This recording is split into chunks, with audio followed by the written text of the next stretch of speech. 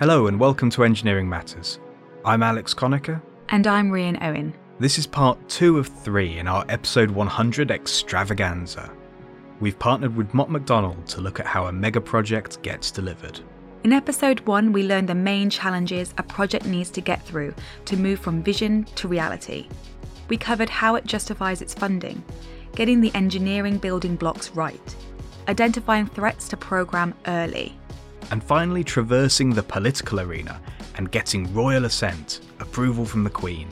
You can listen to this episode as a standalone, but if you haven't listened to episode 1 and would like to do that first, feel free to pause. We'll wait. We don't mind. Otherwise, let's get into it. In this episode, we are looking at how clients join with industry partners to bring projects to life. We all know the traditional split.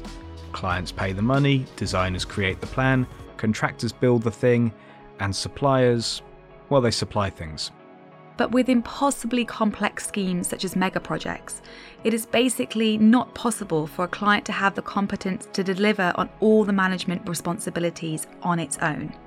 So it has to supplement its capabilities, either by pumping up its own team by rapidly employing dozens of new staff, or by portioning off areas of responsibility and handing them to a delivery partner.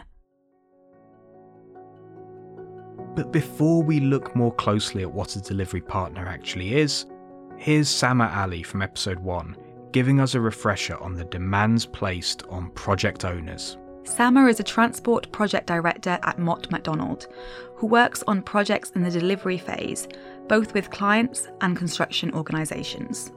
If you look at brand new infrastructure project that stems from an existing client, a client starts with a small team which starts nurturing that project, developing that idea together with their partners. They look at the industry, they find the right partner who has the right expertise and the right experience, and they put a team together. And what the client does, they take a leadership role and they help in terms of defining the requirements, in terms of defining the vision. Helping everyone develop the concepts that ultimately enable the client to meet its objectives. Delivering a railway, upgrading a road. And not all clients are the same, although there has been a trend towards leaner client structures in recent years, meaning that even though projects are getting more complex, clients have less capacity to handle them. Some clients effectively are smaller than others. Like a lot of the current clients are lean organizations. Like you see some clients delivering £50 billion infrastructure projects, and they have an organization which might be 700 to 1,000 people.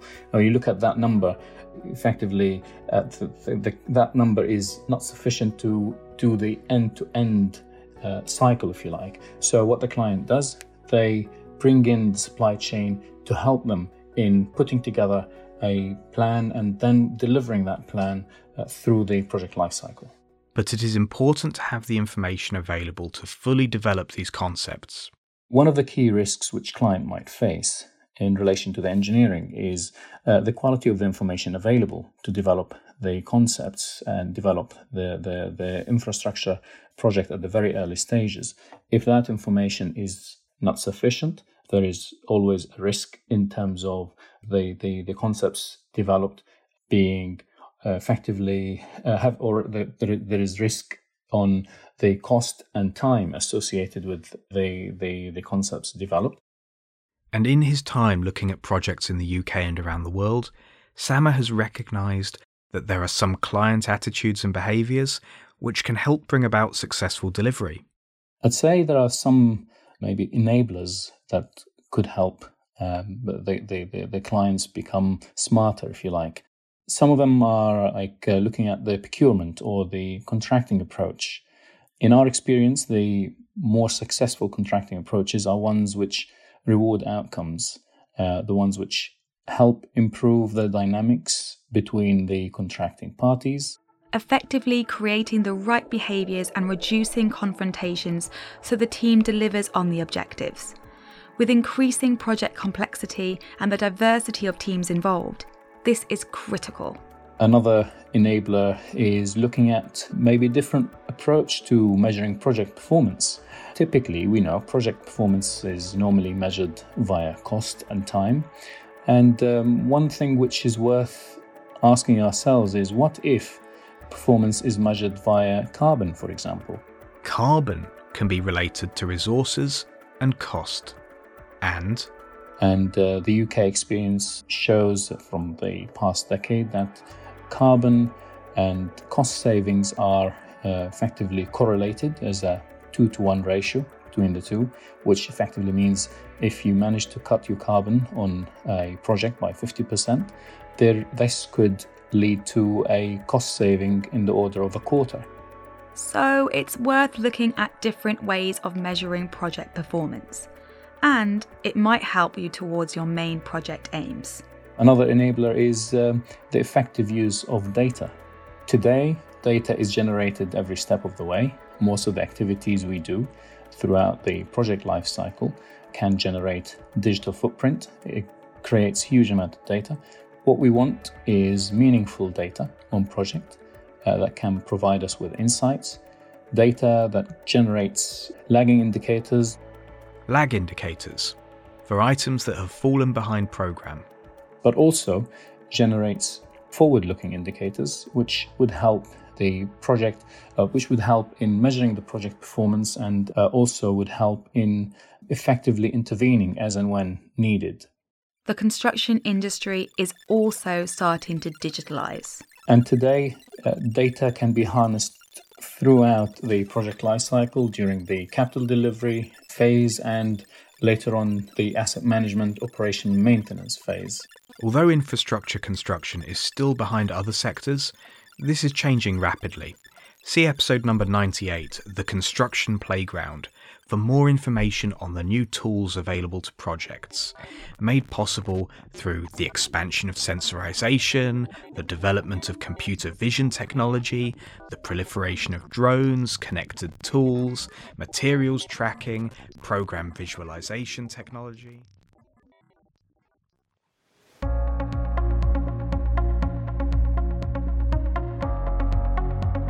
But what exactly is a delivery partner? It's what the team are advocating as an approach to better delivery infrastructure projects. And now it's time to find out what that involves. Here is Michael Saville, who also joined us for the first episode. He's the practice lead for tunnelling in the UK and Europe. No, there is no concise definition or a dictionary answer to delivery partner. A delivery partner is what you want it to be, and a client will decide where their own experience, strengths, capabilities and weaknesses are, and where they need support. For example, a rail client will often be focused on the operating side of a transport system. They won't necessarily have experience at delivering large-scale infrastructure projects and would look for a delivery partner to bring in that expertise. The client teams may not have so much international experience, for example, or experience of added value and innovation from around the world or technological developments. And a delivery partner will be able to bring that ideally. So it's filling the gaps and it's matching and complementing a client team where they need it. So if it's not quite possible to put the delivery partner in a box, and the industry support needed changes from project to project, client to client, how can a delivery partner spell out what they can offer? The services a delivery partner can offer could almost be a menu of what's needed. You're building a team that's fit for purpose.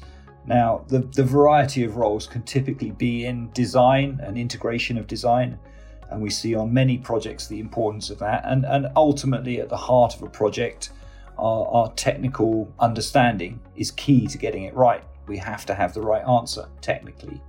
That answer needs to be assured, so there's plenty of support in assurance and validation and verification. There'll be some clients that are very used to operating systems, transport systems or networks that perhaps haven't embarked on significant contract management and procurement. And again, in that case, bring experience and capability from an area that is outside a project owner's typical focus. the supply chain management is relevant, where a delivery partner can make recommendations for other partners and other expertise that might need to come in that is even beyond the delivery partner in specialist terms. A huge part of getting a mega project underway is the planning consent and the approvals that are needed, just as Mark Leggett told us in part 1. The delivery partner will understand the constraints and the approvals that are needed and help guide through, for example, the environmental assessment that's needed, the proposed solutions, manage the undertakings and assurances that come out. We really successfully did that on Victoria Station upgrade, where we needed to look closely at the impact of a new station and new ticket halls was going to have in the Victoria area of London, manage the road closures and the impacts on passenger flows, both on the surface and underground for the rail passengers. A lot of times the conventional idea of a delivery partner would be just in management and project controls. These major projects are undertakings that go on for years and are hugely complex in their contract setups. They need a real expertise in how to manage multiple complex projects that are all underway at the same time. I'd say as well, another vital part of where a delivery partner can fit in is understanding the testing and commissioning schedules, how that will come together. And really it's the culmination of what would have been years of planning, design, construction needs to all come together in an integrated effort for testing and commissioning, because the whole thing has to work. A transport system has to work as a system. And as with any system, it's only going to be as good as the weakest link. So the testing and commissioning is a vital phase. The delivery partner really can help with how that's going to happen, the order in which it happens, the assurances that are needed and the sign-offs that are needed to achieve that and get the end goal. Michael says that there are some competencies that are often said to be better retained by the client. For example, stakeholder management, but to be frank, on a major transport system, the number of stakeholders is vast. The interfaces that they hold with the project are usually complex, and even clients, for example, Transport for London, which is used to having that, may need supplementary help in dealing with stakeholders they haven't really engaged with before.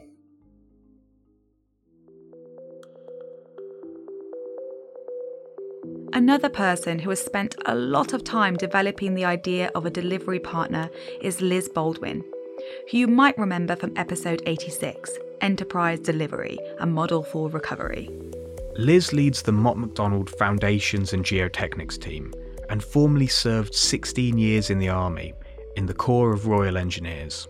My interpretation of delivery partner is that in essence what the delivery partner does is provide all of those kind of core skills that help the client deliver the overall project. So those more niche things that might fall into, for example, project controls and project and program management. It might also be stakeholder engagement. So it's those more the tasks that maybe don't quite sit so readily with a consultant or with a designer, for example, or a contractor, for example, in a project.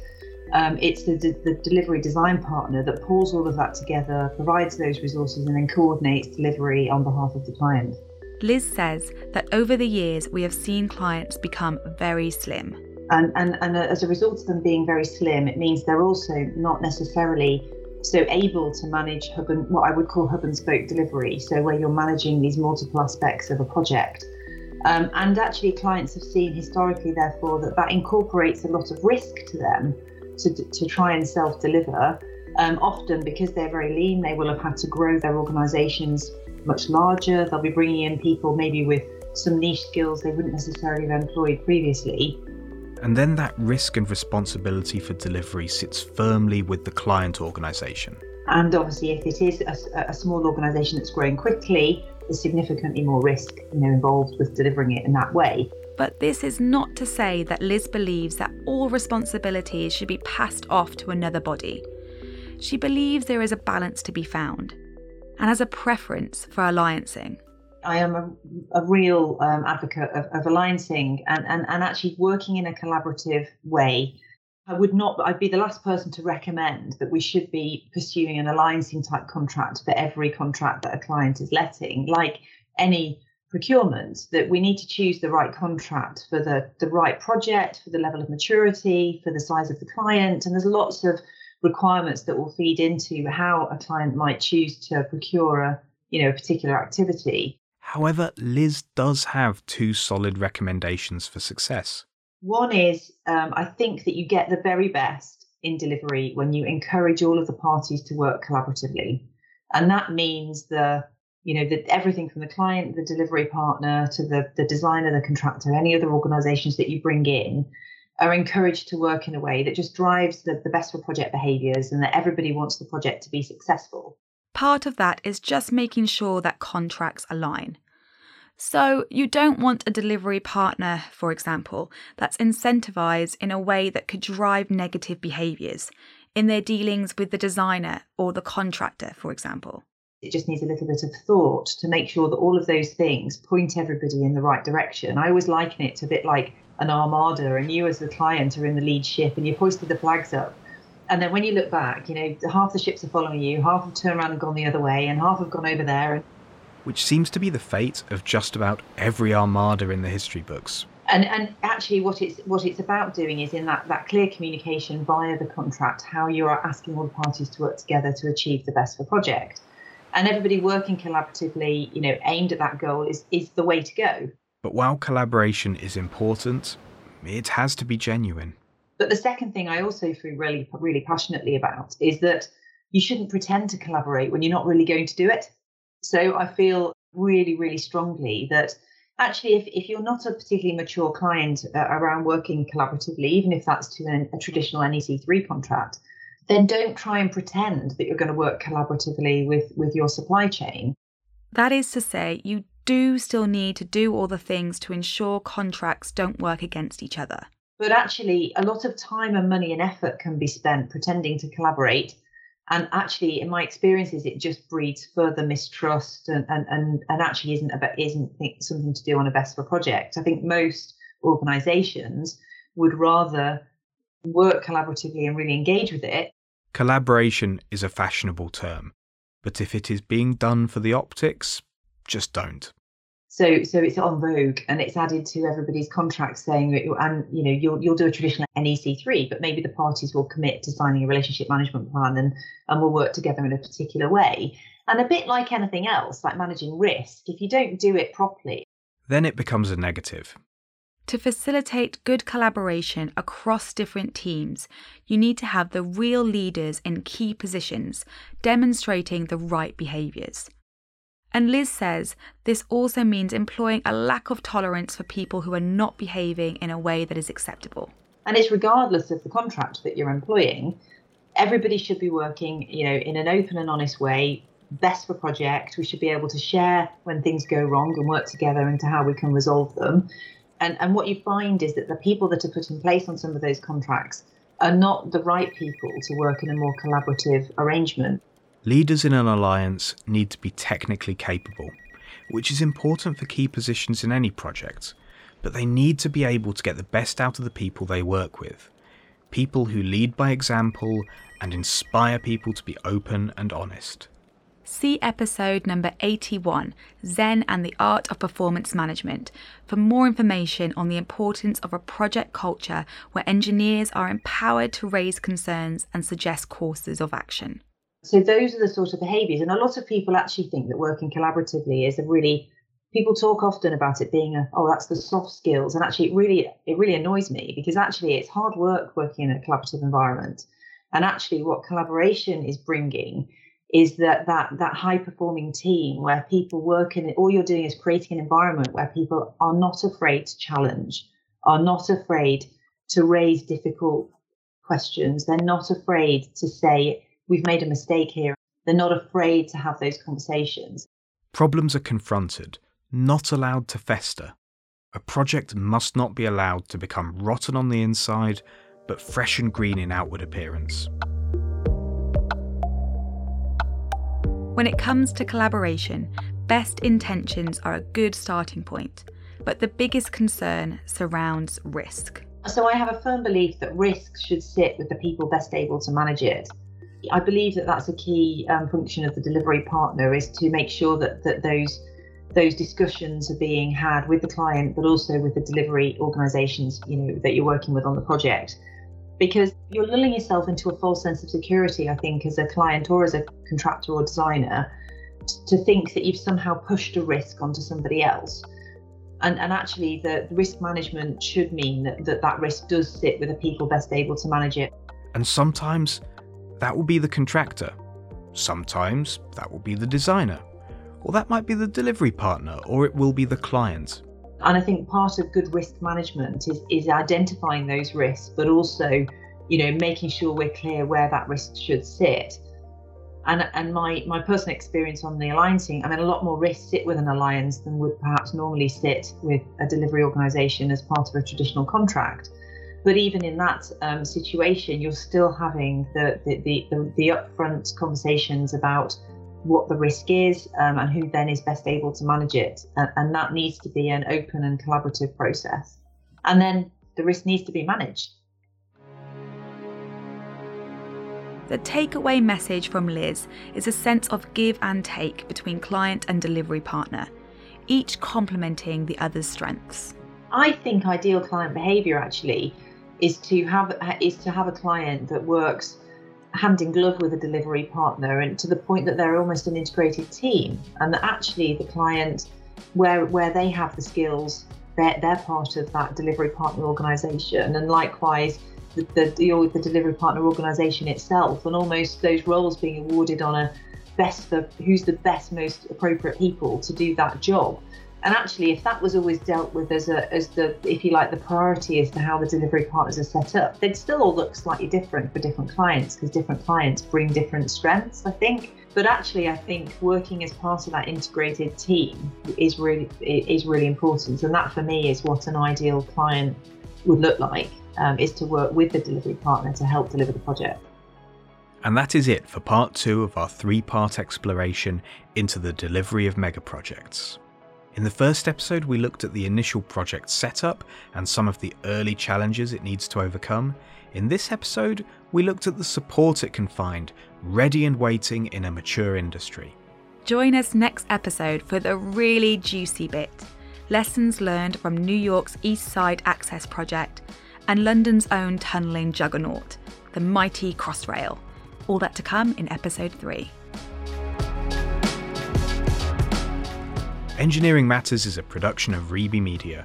Our producers are Alex Conacher, Bernadette Ballantyne, Rhian Owen, Ross McPherson, John Young, Velo Mitrovic and Tim Sheehan. This episode was written and hosted by me, Alex Conacher. My co-host was Rhian Owen. Script editing and series supervision by John Young. Sound engineering by Ross McPherson. And our own external support is Rory Harris. Special thanks to our episode and mini-series partner, Mott MacDonald. Thank you for listening. You can find us on all podcast apps, on our website, engineeringmatters.reby.media, on Twitter and on LinkedIn.